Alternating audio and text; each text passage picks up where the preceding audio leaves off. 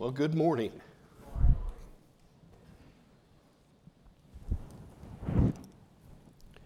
I hadn't stopped to think about the fact, Susan, that I think the last time I would have heard that song too was when Murray led in at the rally. His a celebration service will be held this coming Saturday out at Joplin at the Oronogo Christian Church. And so a life well lived. Lots of things to pray about, folks, so please keep praying.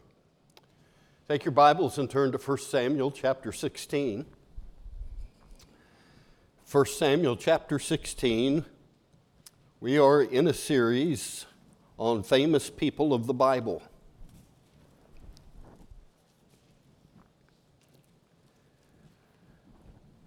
I want to quote an author, a theologian, who said these words: Christianity at any given time is strong or weak, depending upon our concept of God. He goes on to say, the basic trouble with the church today is her unworthy concept of God. So what's your concept of God? Do you think it could really be as simple as that theologian stated, that really the problem that we have, the number one challenge that we face is not a cultural problem, but it's from within? That it's just how we perceive God, an unworthy concept of who He is, a lack of understanding of how great God is and how big God is. And if we just had a different perspective, if we had a different understanding of who God is, that it would change everything. And maybe he's right. Maybe there's some truth to what he says. You know, maybe it's true for the church. I think maybe for a lot of Christians specifically, that's probably true, that the basic problem is an unworthy concept of God. And so this morning, I have up here in front of you, I think you can probably see it, a box. A box. Most of us have had our share of these in our lives because we carry them from one place to another, right? And they usually come in about 3 different sizes, you might say. Small, medium, and large. This I call a medium box. This is my box of preference, all right? Because it's big enough to fit a lot of stuff in, but it's also small enough that I can get my arms around it, which I like. I can manage this box. I can handle it without too much trouble. And you can fit a lot of stuff in that box. I mean, you can put a lot of stuff in there if you're not afraid of taking a risk, okay? And then it's just easy enough to handle. You can handle a medium-sized box, right? Because you can get your arms around it and under it, okay? You can manage that. Usually, though, when you're determining what size box you want to use, you have to ask yourself a question, which is, what am I going to put in it? That helps you determine the size of box. What am I trying to fit in there? Because you don't want to put something small in a big box, and you don't want to put something big in a little box. So you say, what exactly is the size of the thing that I'm trying to pack up and move? I like the medium box. But here's what I think a lot of us have done. I think we've put God in a medium-sized box. A box that's not too big, not so big we can't handle it, not so big we can't put our arms around it. I mean, it's big enough, but it's not so big that we can't manage it. So we put God in a box and we say, okay, God, this is a space that I've designated for you. This is your space. This is your compartment in my life. This is your box.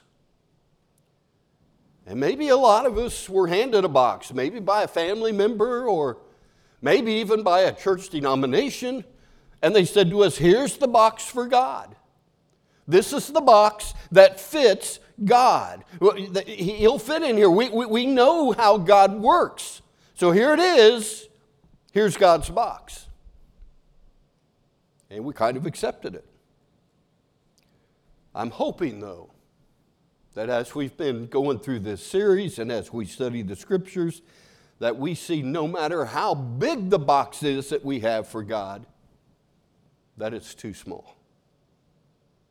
It's too small. Folks, God doesn't do boxes. All right? He doesn't do boxes. We may want to keep him small enough that we can manage him and we can handle him and we can fit him where we want him to fit. But if your God fits in a box, your God's too small. Way too small. And here's why that makes a difference, all right? If you have a small God that fits in a box, then you're inevitably going to live a life where there's a lot of fear and a lot of anxiety and where there's a lot of stress and a lot of pressure because your God's not big enough to help you. Just not big enough. Your God isn't big enough to talk to about your problems. Your God isn't big enough to come through for you in a pinch. And if you live your life with a God that's small enough to fit in a box, then inevitably it's just going to be kind of a boring life. A mundane life, because your God's not big enough to call you to risk anything. Your God's not big enough to challenge you to do something. Your God's not big enough to make some kind of a significant impact with your life. If your God's small enough to fit in a box, and what's going to happen is challenges are going to feel overwhelming to you. I mean, situations in life are going to feel hopeless to you because your God isn't big enough to fix them. Your God isn't big enough to come along and heal them and to redeem them. Your God isn't big enough to come into what seems like a hopeless situation and bring hope. So is it possible that we've put God in a box? We've said, God, we want you to fit in this space. And I think we've got all kinds of ways that we label a box like this, okay, that we try to put God into. We say, God, we want you to fit in this box that we've labeled. God could never use me after what I've done. Or maybe we put a label on it that says, God doesn't work that way anymore. Or maybe we label this box that we put God into, we've never done it that way before. Or maybe we label it, I don't have any special gifts box. We got all kinds of ways of limiting God's power that he wants to see demonstrated in our lives for his glory. And as we've been seeing throughout the Scripture, there's just been one example after another of how big God is and what he can do. I mean, that's what this book, that's what the Bible is all about the bigness and the greatness and the glory of God, that we look at situations and we may say, well, it's too late. And God says, no, I'm about ready to do some of my best work. Or we may look at a situation and say, well, they're too broken. And God says, oh yeah, you just watch how I put them back together.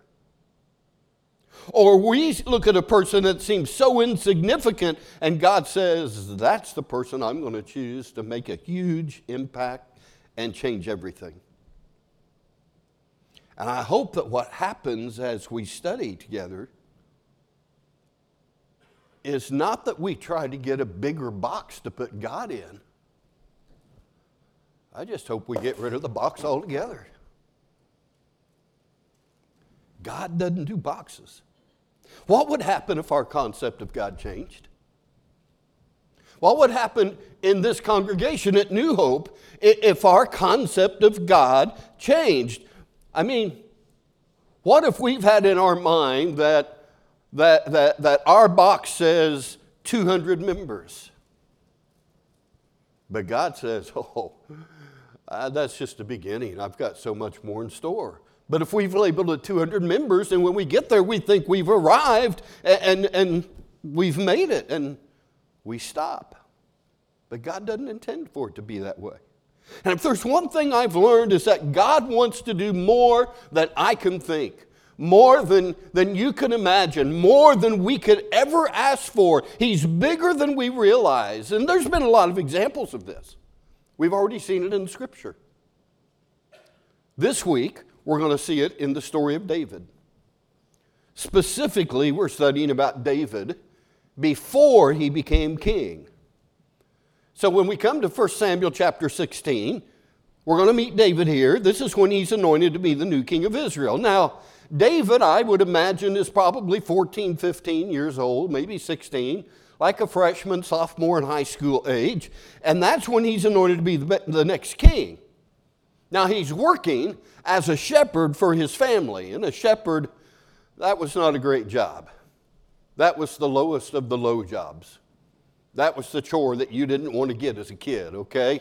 And that's what David's doing. And the job description for a shepherd basically read, watch sheep.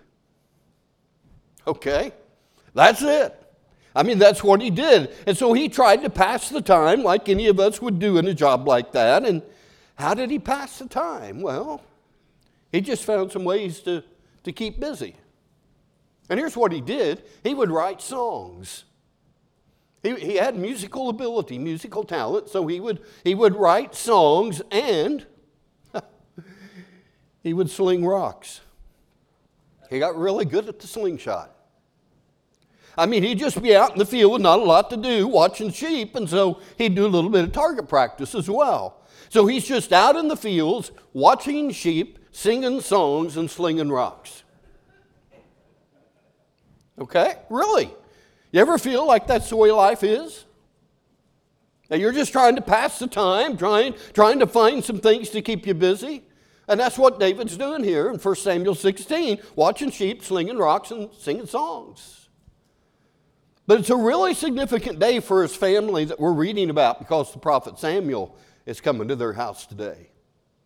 And Samuel is coming to anoint the next king of Israel. This is a big deal. David has 7 older brothers. And Jesse, his dad, has them all in the house, all spit polished and shining and everything else. You know, got their resumes all ready. Jesse knows why Samuel is coming. So he says, look, these boys are ready to go. Their resumes have been prepared. They're dressed in their best. And Samuel comes on the scene. He knows he's there to anoint the next king of Israel. He just doesn't know which one is going to be the one that's going to be the king. So he's kind of playing the part of Simon Cowell here, if you know who that is. So he's got a judge who's going to be the next king of Israel. That's what's happening. So he gets here and he looks around and Jesse brings his oldest son before him and Samuel is like, well, game over. This is it. I mean, this is the guy we want. God, you seeing what I'm seeing here? I think you're seeing it, God. I mean, look at his resume. It's impeccable. He's a natural leader, Samuel thinks. I have found the man. In fact, here's what Samuel says in 1 Samuel 16:6. He looks at this oldest boy and he says, surely the Lord's anointed stands before the Lord. I mean, if this isn't it, then tell me, because this boy is impressive. He makes a great impression. Everything looks perfect. Just send the rest of the applicants back out to the field. I have found the guy. And what does God say to Samuel? Nope, he's not the one. In fact, it's interesting because Samuel, he's seen a lot, but he still has a box. He does. He still has in his mind, here's the type of person God's going to use. He judges based upon what he sees. And so God says in verse 7, don't consider his appearance. Don't consider his height. I have rejected him. Because the Lord does not look at the things man looks at. Man looks at the outward appearance, but the Lord looks at the heart. And he says, Samuel, you're looking at things I'm not really paying attention to. You're looking at the outward appearance. You're really caught up in how these guys look and the aura that they have and the first impression moment. But I'm looking at their heart, and I've rejected him. So Samuel works his way down the line. He goes to the second boy. No. Third. No. Fourth? No. Through all 7, and God doesn't say any of them are the next king. And Samuel presumably doesn't know that there's an 8th boy, another brother. So it's probably kind of awkward right here at this moment, right? Because he's like, well, you got anything in the back? You know? Is there anything I haven't seen? And so Jesse says, well, there's one more son, but he's the youngest. And what's interesting about the Hebrew word for youngest here, it can also mean insignificant, unimportant, and small. It's like Jesse is saying, yeah, I got one more, but he's the runt of the litter. All right. He's out in the fields keeping sheep, and Samuel says, well, go get him, bring him in. So he calls for him, and in comes David right out of the field keeping sheep. He's not dressed up. He's not spit-shined or anything like that. And the Lord says to Samuel, rise and anoint. He's the one. Rise and anoint. And on that day, David is anointed as the next king of Israel. I cannot imagine what his brothers must have thought. I can't imagine what Jesse must have thought. I can't even imagine what David himself must have thought, okay? But here he is, 14, 15, 16 years old, and he's been anointed the next king of Israel. So if you're putting together David's life as a story, then I think chapter 1 would be God's anointing. He can use anybody. God's anointing, he can use anybody. And he oftentimes uses those that we wouldn't expect because God looks at things differently than we do. We assume God's going to use certain people, and we kind of get this message early on that if you want God to use you, we think you got to look a certain way. And God says, no, don't put my anointing in a box. Don't do that. Don't put my anointing in a box and tape it shut, because I'm going to use people that you don't think I'm going to use. And the person that I choose is not going to be the person that you would choose. And so we see with David, it's not always who we would think. David comes on the scene, fresh out of the fields, all these older brothers, and here's David, too inexperienced, just doesn't have any much life experience at all. He hadn't really been through that much. And I think our tendency is to say, well, you know what? God can't use me because I'm too old. Really? Remember Abraham and Sarah? When God wants to populate a nation, he chooses the elderly, infertile couple. Or maybe you sit there and say, well, after what I've done, I'm too guilty. Really? Remember Rahab the prostitute? And how God used her for his purposes? Or maybe you say, well, I'm too scared. I'm just too afraid. I feel like God's calling me to something, but a lot could go wrong. And, well, you remember Gideon, who was hiding from the enemy, and God addresses him as a mighty warrior? Or maybe you say, it's just too hard. It's too much of a hassle. It's too hard given the circumstances of my life and the situation that I'm in right now. Things are just much more complicated than they used to be. It's too hard, too much of a hassle, too many reasons why it won't work. Really? Remember Joseph? Sold into slavery, thrown into prison, and elevated to vice president of Egypt. Wow. And so this is the story of the Bible, folks. That God can use anybody. And you'll continue to see it in the rest of the scriptures. He's going to choose a poor teenage girl named Mary to be the mother of the Messiah. He'll choose a tax collector, a sinful tax collector named Matthew that everyone had written off. He chooses a fiery fisherman named Peter. He chooses a persecutor of Christians named Saul to write most of the New Testament. God can use anybody. In fact, Carl Henry, a theologian, wrote these words, and I think he's really onto something here. Here's what he said. Carl Henry said about the next generation of Christian leaders. This is what he's talking about. Next generation of Christian leaders, and he says this, many of them are probably still pagans. You ever stop and think about that?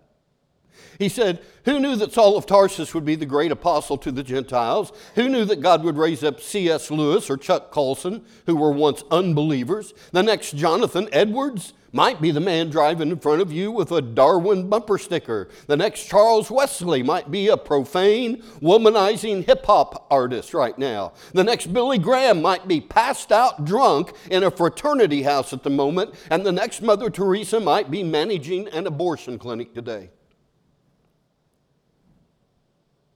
What a thought. And you think, well, no, God's not going to use someone like that. Really? Been reading the Bible? You think it's too late for you? Have you not been paying attention to the people God uses and the people that God chooses? Don't put his anointing in a box and tape it shut. God will use whoever he wants to use. God can use anybody, and no one thought David would be the one, but God says he's my choice. Now, the next chapter, I think, of David's life would probably be described or titled God's Opportunities. He can do anything. You keep reading in David's life, and after he's anointed king, he just initially goes back to being a shepherd and slinging rocks and singing songs and pretty much what he's doing, but he's been anointed king. So I think it would have been a very strange season for David to know you're going to be the next king, but you're killing time by being a shepherd. And it had to have been awkward at the family meals, for the other ones to just be staring at him. And he's thinking, God, when are you going to do something? What are you waiting for? When's my big opportunity going to come? Every day he must have had these thoughts. Okay, maybe it's today. And maybe he even had some doubts. Because it sure would seem like a long ways from the throne when you're watching sheep out on the hillside. So he goes back to being a shepherd. Then in chapter 16, we read that the Spirit of the Lord left Saul, and Saul is left feeling depressed and overwhelmed with fear. One of his attendants say to him, hey, that youngest son of Jesse, we've heard that he's really good with music. And maybe some music would help you feel better, Saul. And Saul's like, okay, bring him in. Let's see what he's got. So David comes in, plays the harp, sings songs, and as a result, Saul and David form a close relationship with each other. David's kind of doing this on the side because he's still continuing to be a shepherd back home. By the time you get to chapter 17, David's likely maybe 18 years old now, probably not 20 yet because he's still not old enough to fight, evidently, because he's not in the army. And his dad, Jesse, calls him in from the fields and says, hey, the Israelites are fighting the Philistines, and your brothers are out there. Go check on them. They're probably hungry.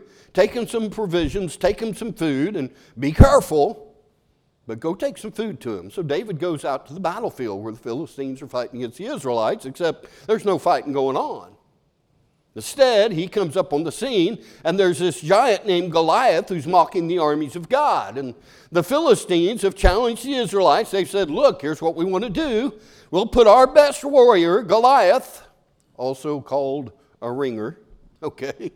We'll put him out there against your best warrior, and whoever wins this cage match fight to the death, whoever wins, the other nation will become slaves to the victorious nation. So a lot's on the line. A one-on-one fight. And David hears this giant mocking the armies of God. And the Bible says in verse 11, when Saul and the Israelites heard it, they're terrified. They're scared to death. But when David hears the challenge, here's what he says in verse 26. This is kind of a liberal paraphrase. He said, well, who's this pagan Philistine anyway that he'd be allowed to talk that way?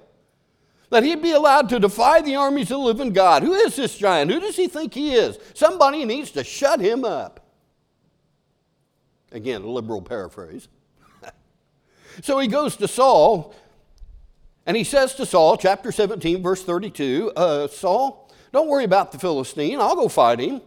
And Saul's like, you're my harp player. I can't send my harp player out there to fight this giant Goliath. And David says, no, I've got this. And Saul says, no way, don't be ridiculous. There's no way you can fight this Philistine and win. You're just a boy. He's a man of war since his youth. You can't do it. Put God in a box. But Saul really didn't have a choice because no one else is volunteering. So he finally consents after David persists. And Saul says, okay, well, at least wear my armor. And David tries it on. He says, nah, this doesn't feel right. I'm not used to it. So he goes out there against Goliath, this giant, and what's he got with him? The sling. You know the story. And do you see what God's doing here? Finally, the opportunity comes for David, and I'm sure for years he felt like he was wasting time out in the fields, singing songs and slinging rocks, but what happens? What does God use? God uses David to sing songs or music in chapter 16 and to sling a rock now. And so God uses what David, I'm sure, didn't think he would use. He's out there thinking, well, shouldn't I be preparing? Isn't there a king preparatory class that I ought to be involved in?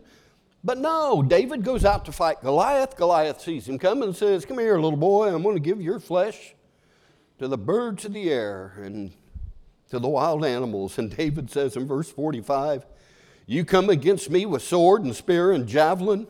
And notice how David puts this. I come against you in the name of the Lord Almighty, the God of the armies of Israel, whom you have defied.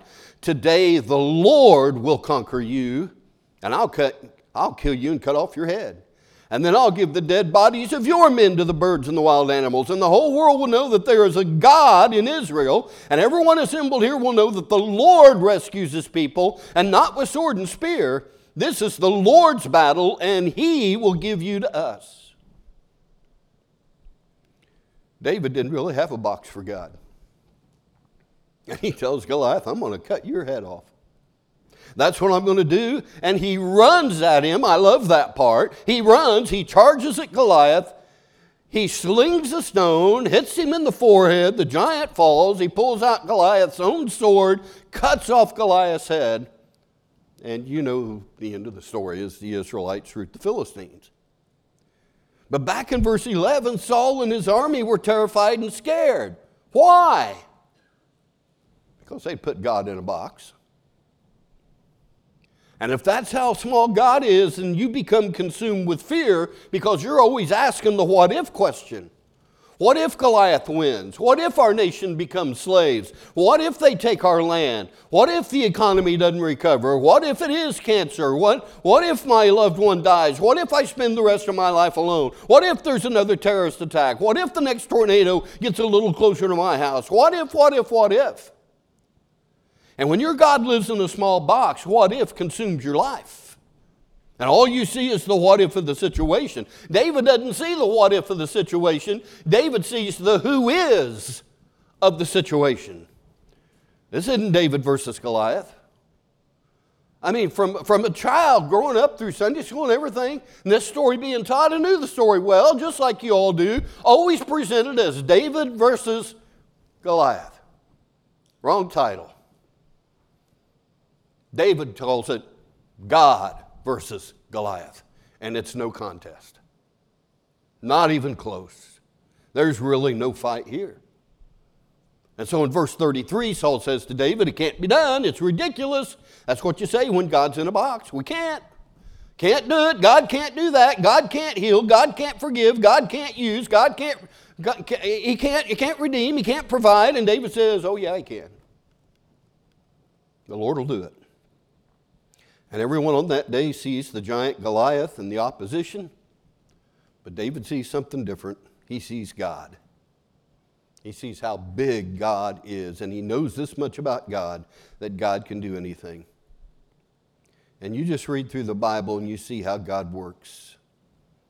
You say, well, it was just a coincidence that he was singing songs and slinging rocks. Was it? Was it a coincidence that Samson just got put between the two support poles of that pagan temple? Was it a coincidence that Joseph was put in prison with the cupbearer to Pharaoh? Was it a coincidence that Ruth just happened to go out and find herself in the fields of Boaz gathering food? Is all of that coincidence? God uses anyone to do anything at any time. God can do that. I'm just saying, David didn't know that he was training at that time. You may not know that you're training right now, but God's training you right now for something later. He's not going to waste the challenges that you're facing in your life. He's not going to waste those things. God's big enough to take whatever you're going through right now and use that for training and preparation for good and for His glory later on. That's just the theme of the story, the theme of the book. And you see it as you study the life of David. And maybe the way we're most likely to put God in a box is when it comes to God's timing, because we want God to fit into our calendar.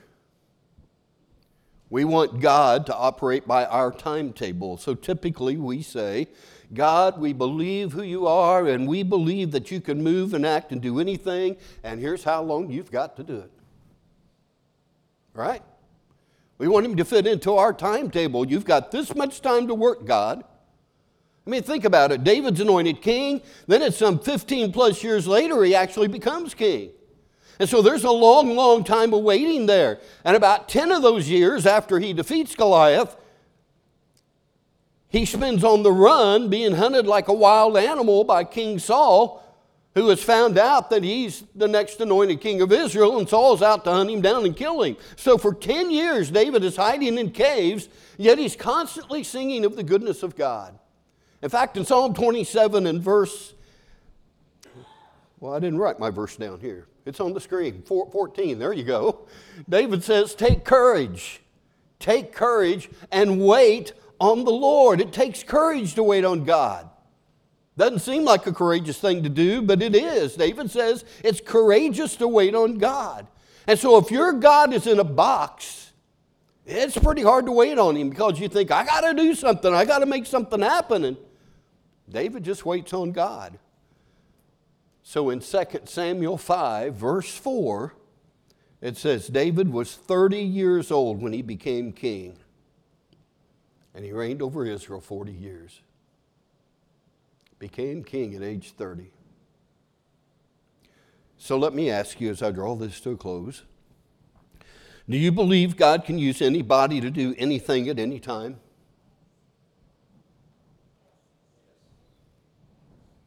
Half a dozen? The rest of you, you're still thinking about it, mulling it over in your mind?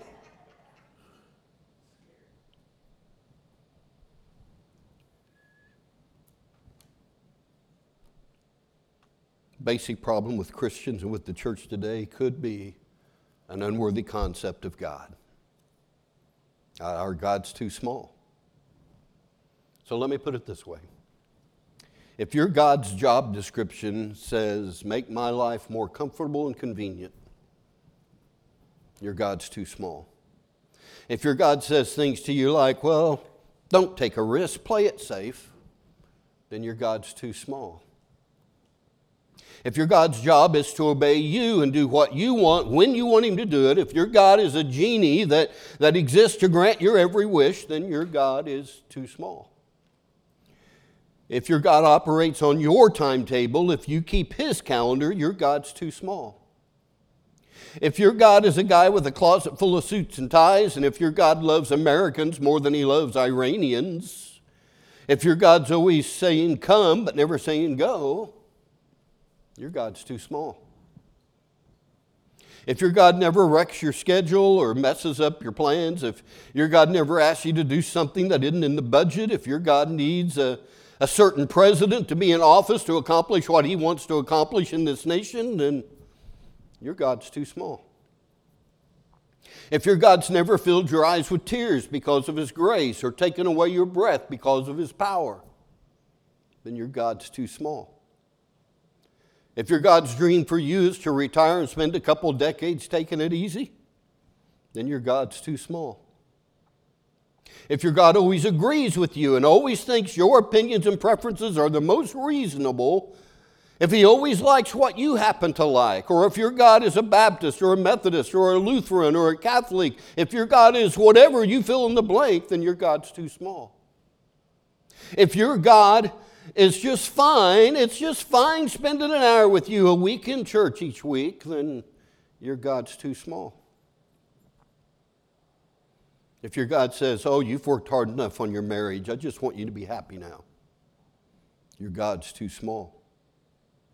If your God looks at your sin of greed, of lust, of gossip, and says, it's no big deal, you're doing better than most people, your God's too small.